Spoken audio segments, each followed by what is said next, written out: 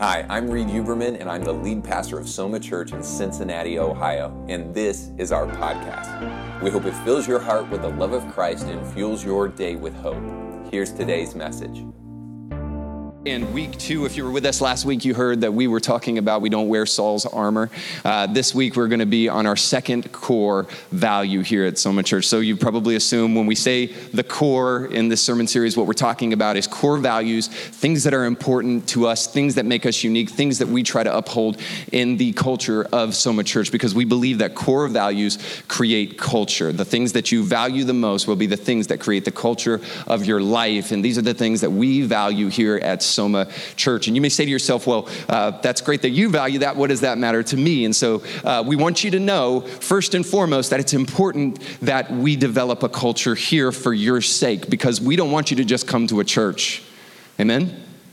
A church will impact your life for an hour and a half once a week, but a culture will impact every decision you make, every action you do, every thought that you have. A culture that is set will impact every area and every aspect of your life. In fact, when Jesus came to this earth, he didn't come to make a church per se. He certainly didn't come to make a church building. What Jesus actually came is with a countercultural idea called the gospel, and called the kingdom of God. And so he implemented a vastly different culture when he came to this earth. In fact, the Bible says it like this, that it was like light shining into darkness. That's how starkly different what Jesus had to offer truly was.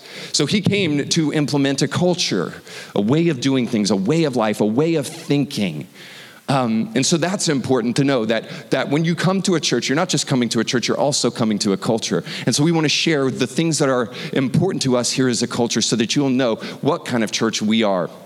And then secondly, it's really important that we create a culture here simply for this purpose. It's important to you because we've developed these things from a universal perspective. It's not just stuff for us, it's also stuff for you. So what I mean by that is this, is that we've developed core values that, for the most part, come from biblical stories that you and each and every person here can learn something from, that if applied to your life, it will be an incredible blessing to you. So we've specifically designed it for the culture here, but we've also designed it to be universal so that God can bless you wherever you're at in your spiritual journey. And so today is no exception. Today we're talking about pursuing like Jacob. So one of the core values here at Soma Church is we pursue like Jacob. And maybe you're familiar with this character in the Bible, but if you're not, I'm going to try to give you kind of the quickest view of Jacob that you've ever had this morning in your life, to give you just an idea of what we mean when we say we pursue like Jacob. But this is ultimately what we mean when we say we pursue like Jacob. What we are saying is we are passionate. We are unapologetically and unashamedly passionate. Now, today is the Sunday before Valentine's Day, so let me just throw this in as a side note for some of you men who haven't yet started thinking about it. Now is the time. It's a game day. It's time for you to start thinking about what you're going to do for your wife. If you're passionate about that, lady, let her know. I get anyone to say amen. I thought I would get some from the ladies, but okay.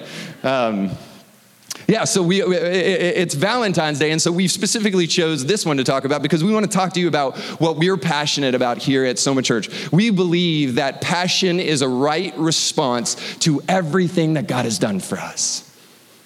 Come on, do you believe that? Passion is a right response to that. In fact, the passion is probably the best response that you can possibly have to everything that Jesus has done for you in your life. And you may say to yourself, and I thought about this too, I don't want anybody to think that when we say we are passionate, we're talking about a certain type of posture or a certain type of expression. No, we believe that what happens outwardly is a display of what's going on inwardly, but we're not talking about a certain worship style. We're not talking about a certain style of worship song. We're talking about in your heart of hearts, are you excited about the fact that God is alive and that he saved you and that you are together with him forever? Boy, that's something that should bring a lot of joy. That's something that should bring a lot of passion to each and every one of our hearts. And by the way, might I just say this, because it's a Valentine's Day, you are reminded about rekindling and stoking that fire and getting a little romance on. Maybe perhaps today will only serve as a reminder for you in your spiritual walk with God to just do this. Stoke the fire a little bit. You know the tendency of fire? You start a little fire in your backyard or in your fireplace or whatever. You know the tendency of fire? If left alone, the tendency of fire is typically to go away, is to slowly but surely dwindle until the fire is gone.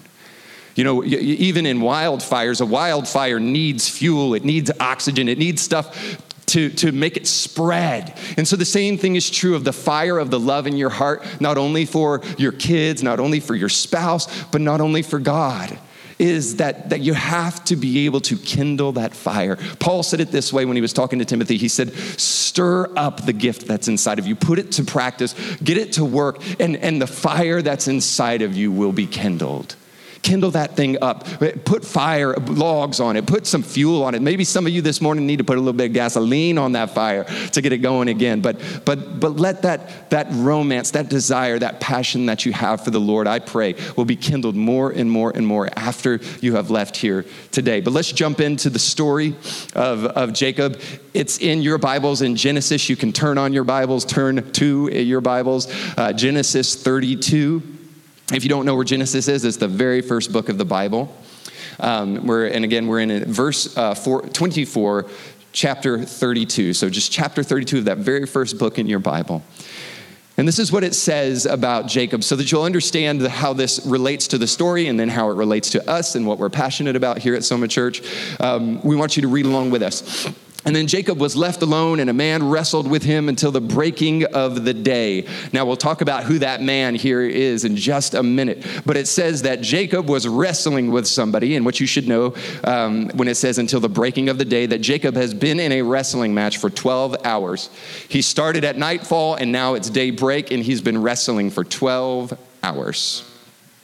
And it says, now when he saw that he did not prevail against this person, so the man, this is not saying that of Jacob, it's saying the man that was wrestling with Jacob was not winning, that he did this, that he touched the socket of his hip, and the socket of Jacob's hip was out of joint.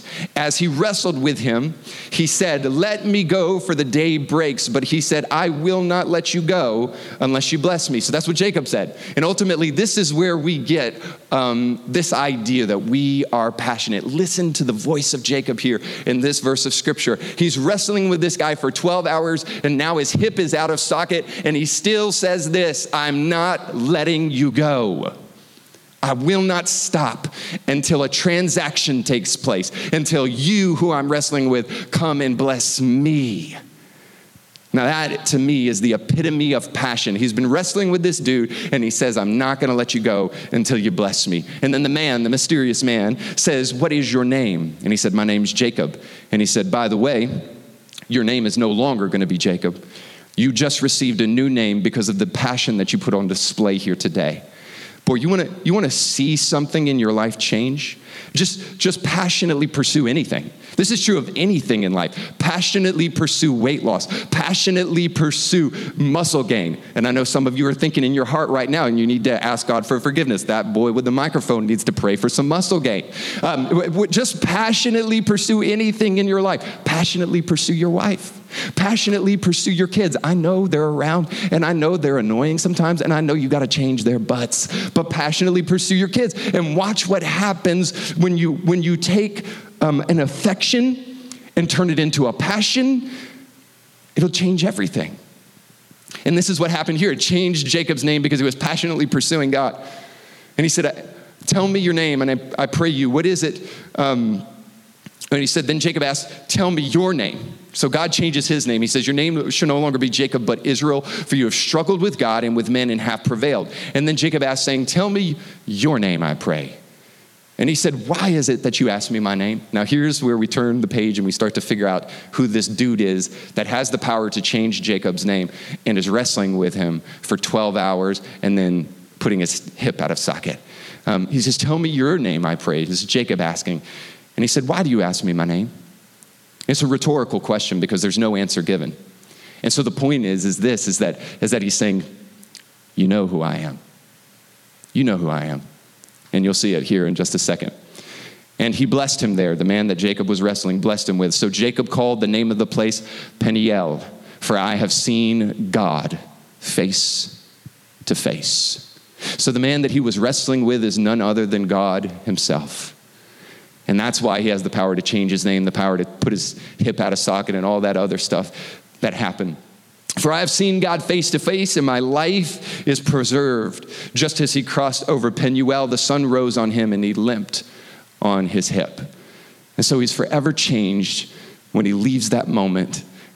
God puts his hip out of socket, and you'll be like, well, that's kind of mean, God. We'll get to that in just a minute, hopefully.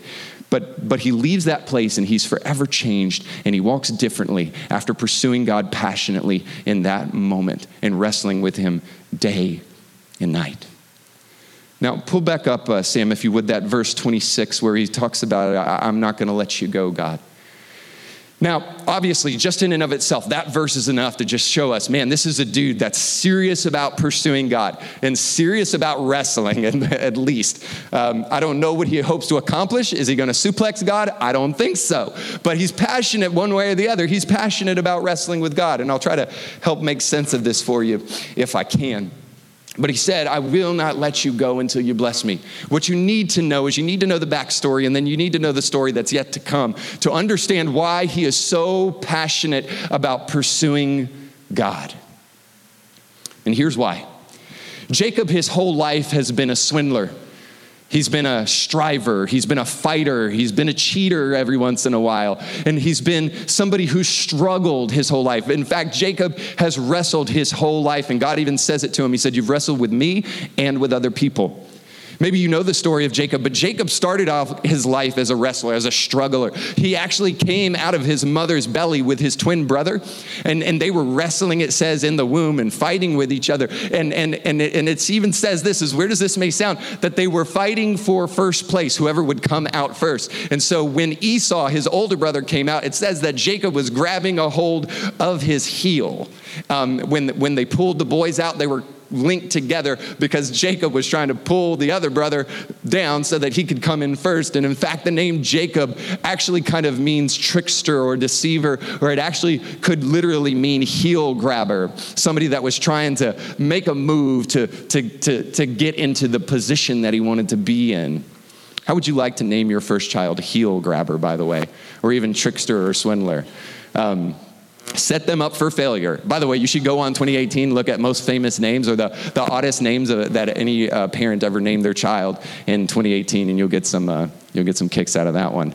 But needless to say, interesting name. But so from his very inception into this world, he was wrestling and struggling with his brother. And then it says that his mom favored Jacob and his dad favored Esau. And so there's this struggle between his parents of one parent favoring another child more than the other. And it brings this animosity between the two brothers to the point where eventually Jacob swindles his brother out of his inheritance and out of his birthright, and he steals it from Esau. And then Jacob has to run away because Esau wants to kill Jacob. Well, that didn't stop there. Next, Jacob runs to a man named Laban's house, and then he ends up working for Laban. Laban becomes his father-in-law, and then he's struggling to get his wife, but actually on his wedding night, Laban gives him the wrong woman. Now, how would you like that to happen to you? Now, this is what happened is back in those days, they didn't have huge marriage ceremonies or anything like that. And so it's in the middle of the night, and the way that they consummated the marriage is they consummated the marriage. I know it's Valentine's Day, but I'm trying to be, we're still in church and stuff. So the way that they started a marriage is that they committed the greatest part of marriage, especially the greatest part of the honeymoon. That's how they started marriages back then. And so it was late at night, and he didn't know who was coming into his tent, and he thought it was the girl that he was supposed to marry, but actually it was Laban's other daughter, Leah. He thought he was marrying Rachel, but he married Leah instead. And by the way, the name Leah means sight for sore eyes. So this is why Laban gave that daughter away first, because she wasn't the most attractive young lady on the planet. And so he struggles then after that to find the right wife, and he finally gets Rachel to become his wife after serving for many, many more years, and then finally has strife with his father-in-law, and he has to run away from his father-in-law. His father-in-law goes after him to kill him, but God speaks to him in a dream and says, don't kill him. And so Jacob's life is all this struggle. He's struggling with his wives, and Leah feels the spurn of the fact that Jacob really didn't love her, but he actually loved this other woman. And he's struggling with his father-in-law. He's struggling with his employer. And then finally, he leaves Laban's house and he's out on his own. And then he hears that Esau is coming for him. And the last time he met Esau, Esau wanted to kill him. Esau was coming after him. And so he's freaking out and he's thinking, this is it.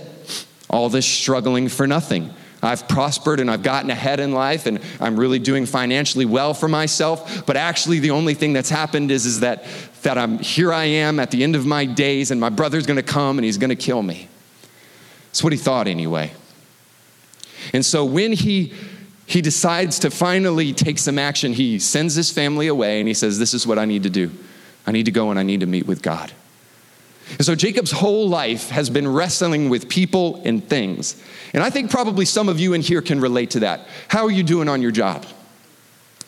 How are you doing in your marriage? How are you doing in your relationships as a whole? Have you been struggling whatsoever? I want to encourage you to take a play from the playbook of Jacob and just take a moment to get alone with God, because that's what Jacob did. And it says that he wrestled with him, like we said, for 12 hours, wrestling with God, finally trying to get to this place where he could just hear from God because he knew that his life depended on it.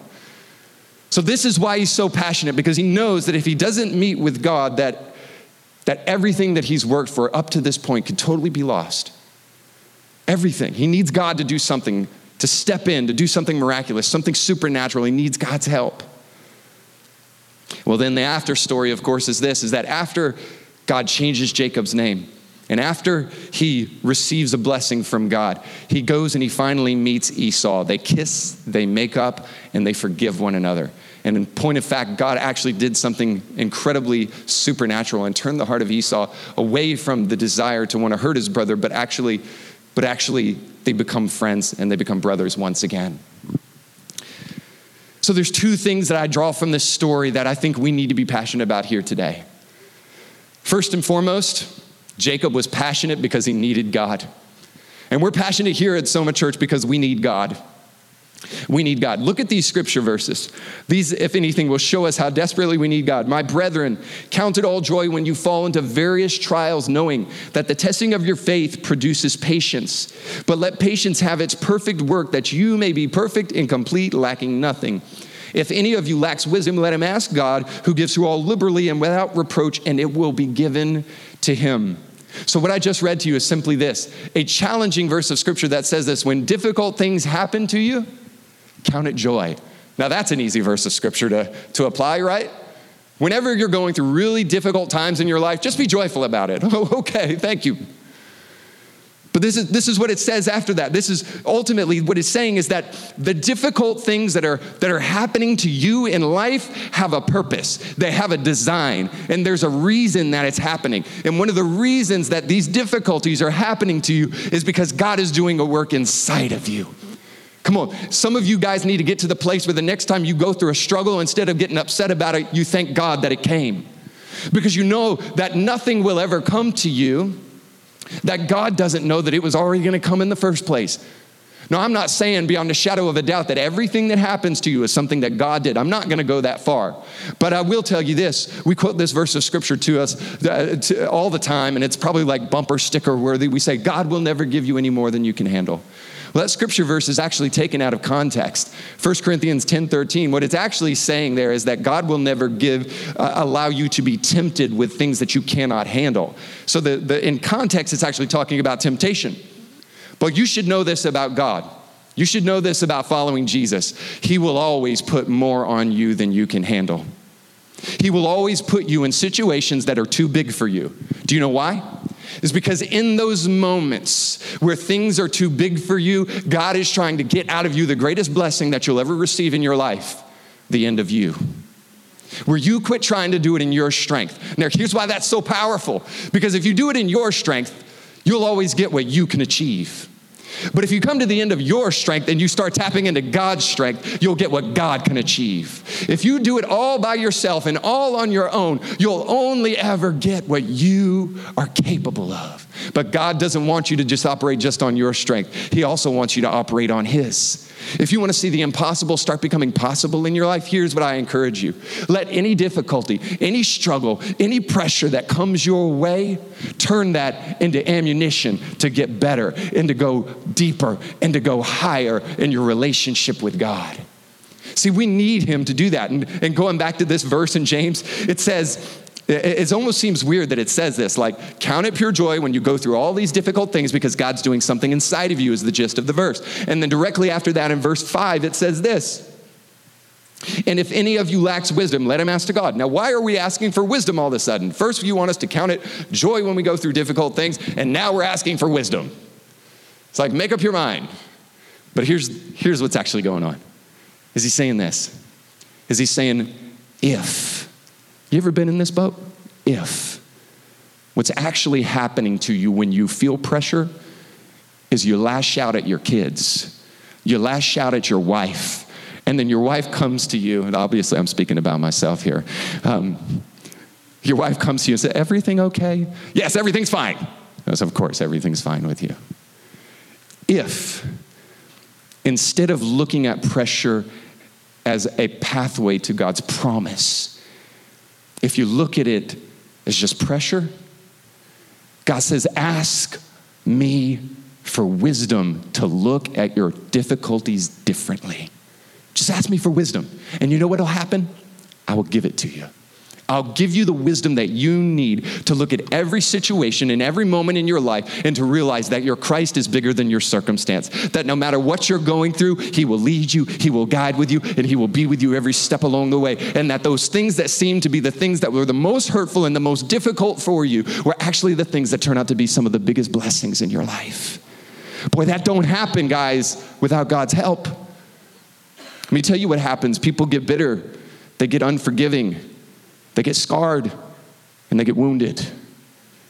I'm making a bold statement here today. I don't know what your past has been like, and I don't know the struggles and the wrestling matches that you've had with people in your life.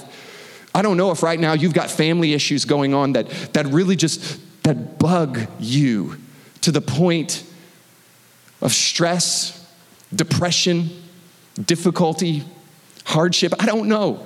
And I know it's really easy for me as a speaker to stand up here, give this message and just say, hey, just enjoy it. And I know it's easier said than done. I know it. But hear the words of Scripture. Read this with me. Therefore, I take pleasure in infirmities. This is 2 Corinthians 12:10. Therefore, I take pleasure in infirmities, in reproaches, in needs, and in persecutions, and distress for Christ's sake. For when I am weak, that's when I'm strong. That's when I can truly tap in to a strength that's bigger than me when I come to weakness. Do you know why we're passionate about Jesus? It's because we desperately need him. And those who have gone through the most, typically, if I can just say this, and Jesus said, the one who's forgiven much loves much. Those who have gone through the most difficulties in their life are typically the ones who love the loudest. The ones who say, I've been forgiven of a whole lot, I've got a whole lot to thank God for, are typically those who are the most passionate about their relationship with God, because he's done such a strong work in their life and in their heart. Regardless of how that works out, the appropriate response to the gospel of Jesus Christ is passion. Now, some of you may even be thinking to yourself, you love God because of what he does for you, Reed. That's all you're saying today. You need him, so you love him.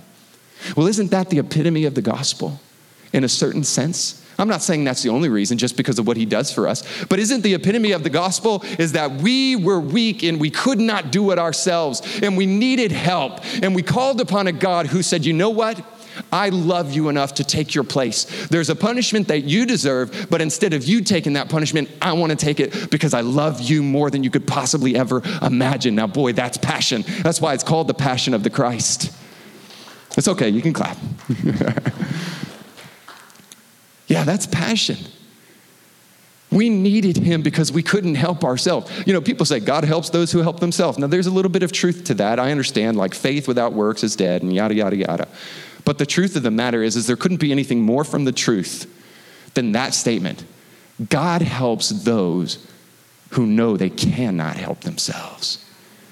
God helps those who don't think they're super righteous, who don't think they got it all together, who don't think that they're all clean and don't need anything. God helps those who realize they have a need.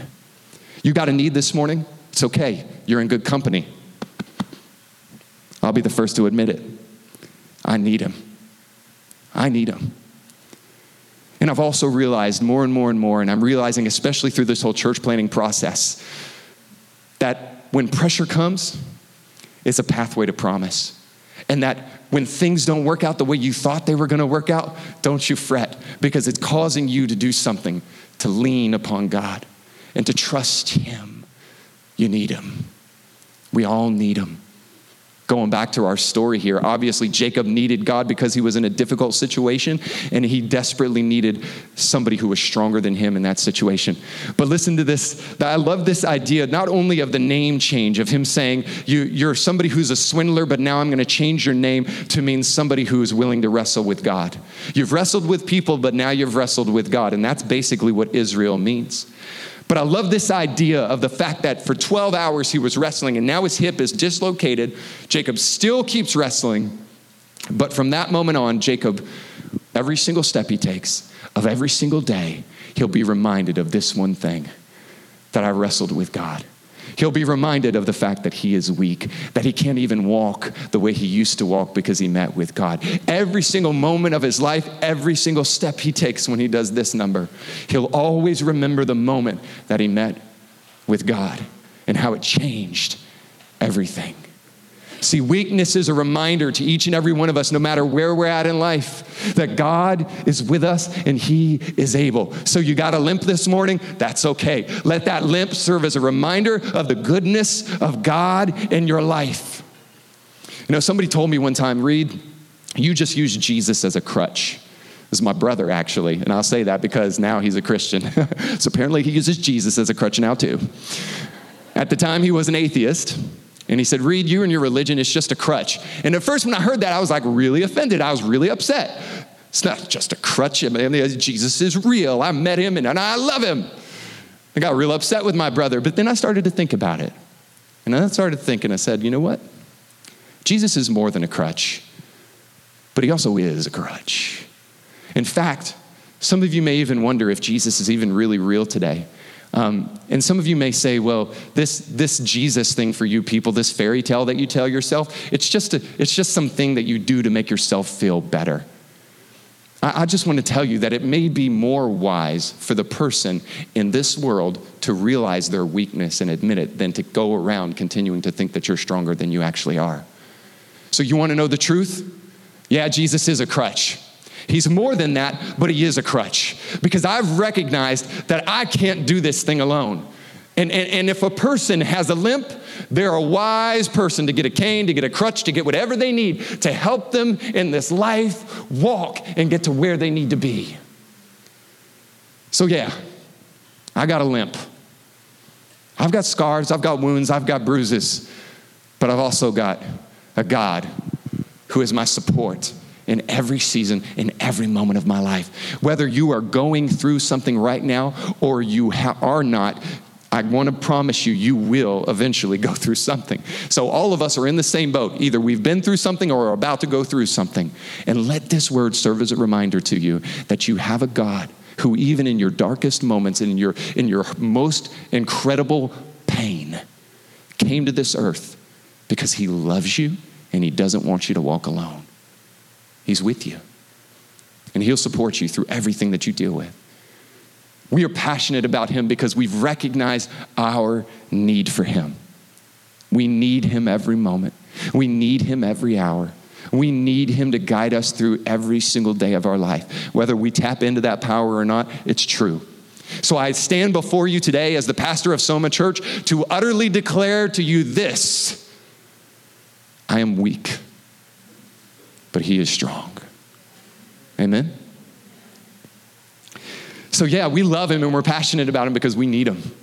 And sometimes we love the fact that we need him because it brings us to the end of our strength and we can start tapping into his strength. But let me just say, let's get to the other part of this, that we don't just need him, we want him.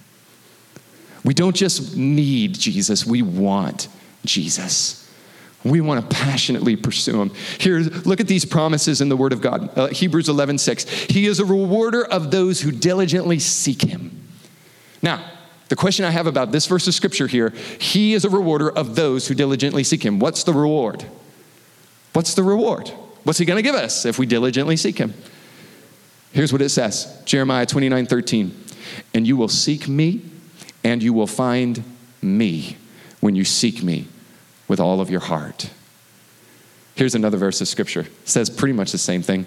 Do not be afraid, Abram. I am your shield, and I am your exceeding great reward.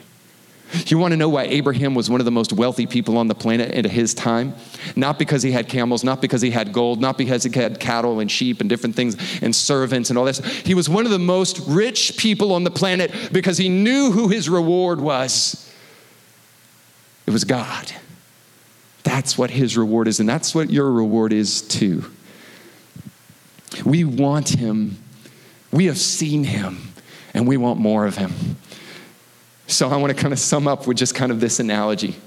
Because some of you are thinking to yourself, and maybe rightfully so, wrestling with God. Now that is not just, if that's not the most ridiculous picture on the planet, I don't know what is. All right? So this is actually what took place, is Jacob, when it says that he was wrestling with God, this is what he did.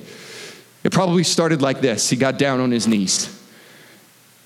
Esau's coming after him, and he's about to die. He thinks, and his family and all of his children, which, by the way, his name is Israel. They are the 12 tribes of Israel. All of his children were the father of each and every tribe. And he's thinking to himself, all of this that I've fought for, all of it's going to be gone because Esau's coming after me. And it says that he wrestled with God. And here's the word. This is the first time I've ever done this in a sermon, by the way. It says that he wrestled with God. And the word wrestle is actually the word avec. And that word avec means this, that he got dusty. That he got dusty with God. So when it says that he was wrestling with God, he wasn't actually like, the Diamond Dallas, like Cutter or whatever that thing is, or Stone Cold Steve. He wasn't wrestling. What he was doing is he got dusty. He got down in the dust of the earth and he started to pray. So he was not wrestling physically, but he was wrestling spiritually, internally, with everything that was going on. And he got dusty, and it was almost like he was wrestling on the ground. And that word avec is reflexive. So it means that he got dusty and he was wrestling with himself, and he dusted himself, and he wrestled for 12 hours on the ground, passionately going after God because he desperately needed him to move in his life. And I believe that this, in a sense, was what Jacob was doing when he decided to get down into the dust of the earth, is that he was going back to where he came from. If you remember Genesis, it says that Adam was created from the dust of the earth. And so he was going back to the thing that he was always meant to be a part of, going back to the thing that he was born into from his parents, going back all the way to the beginning of Genesis, to that place, that garden, before the fall, before everything got messed up, before Esau started coming after him, before everything got totally whacked out of control. He was going back to that place where it was all about just Adam and God. He was getting back to his origins. The Garden of Eden was all about this one thing: Adam walking with God, Eve walking with God. Before the fall, it was all about relationship with God. And that's essentially what Jacob's doing right here. I'm getting back down to the dust of the earth, to the beginning of where everything started, and going back to my first love, what I should have been doing all this time instead of wrestling with people and wrestling with things and wrestling with stress and wrestling with my job and wrestling with everything that's going on in my life. I'm gonna come to you, God, and be with the one I should have been with at the very beginning. That's what he was saying. And now my shirt is disgusting, probably. It's okay. That's what he was saying. Is that I should have just focused on you. I should have just been meeting with you. Do you have a place where you passionately pursue God on a daily basis, where you go after him? I don't say that to you to try to encourage you to do something you're not already doing because you need to do. I say that to you because of this. It's an old song. It says this: Oh, what peace we often forfeit. Oh, what needless pain we bear, all because we do not carry everything to God in prayer. If you'll find a place where you can meet with God and you can wrestle out some of your life's issues, you'll find that he is faithful and that he is good and that he brings a reward to your life, which is better than anything else. Him. Because I'll tell you what, there are going to be moments when you pray and the situation doesn't change the way you wanted it to change. But you know what will help you in those moments? Him. If he's walking with you, if he's walking beside you, he has a way of calming the storm and leading you through the storm and helping you with everything that you go through in this life. I'll end with this just last story. And if you were here with us for our first Sunday, thank you for coming back. But also, you heard a little bit of this. I just want to go into a little bit deeper detail because I think it's very relevant to what we're talking about here today with the fact that we need him, we want him, and we're in love with Jesus, and we're passionate about him. And we feel like the greatest response to the gospel is passion. When I first came to the church where I got saved at 19 years old, maybe you remember me telling you this, but the first thing that I saw was people who were passionately worshiping God. Now, this is what they were doing. I saw men, grown men, strong men, on their knees, tears running down their eyes. I saw a young girl who I knew from school with her hands lifted and her eyes lifted toward heaven. And this is what I thought. I didn't know Jesus at the time. I grew up in church, and most of the churches I grew up into were very calm. Like if somebody clapped, somebody would look around and try to figure out where that noise came from, and it would usually be with like a dirty glance, like, who did that? It's a very, very mild-mannered churches, that kind of thing. There's nothing wrong with that per se, but that's the kind of churches I grew up in. And finally, when I went to a very different church at 19 years old, at the end of my rope, I saw these people passionately, authentically pursuing God. It wasn't just a display of emotion, but it did have emotion. It was simply people who had so much joy that it was just contagious. And I remember looking at that person as a person who didn't know Jesus and thinking, it's like they can see God. It's like they can see Jesus. And that morning I gave my life to Christ, and I fell on my face and I wept bitter tears for the life that I had been living. And then God came into my heart and changed everything. And then I rose up from that place of prayer, and I knew why they were acting the way they were acting. See, their joy had become my joy because I had had the greatest reward of all time. Jesus came into my life, and he promised me that I'll never walk alone, that he'll never forsake me, that he'll be with me every single moment of every single day of our life. That's that promise. And now I know, like I said, why they passionately pursued God. Put up that last verse on the screen, and I just want to share this with you as we close today. I can't tell you how many times I've wasted hours praying and doing pastoral counseling and missed the opportunity to do what this verse of scripture says right here. See, I think I'm pretty clever sometimes, and I spend a lot of my time praying and preparing a sermon, trying to figure out what's that thing that I can say that'll really get to people and really hook their heart. And I've spent countless hours walking around in circles, if I can just be honest with you, doing pastoral counseling, telling people things that I think will help them, but ultimately it doesn't have the intended effect that I thought it would. And here's why. Because I should have spent more time doing this. I pray that out of his glorious riches, he may give you strength with power through his Spirit in your inner being.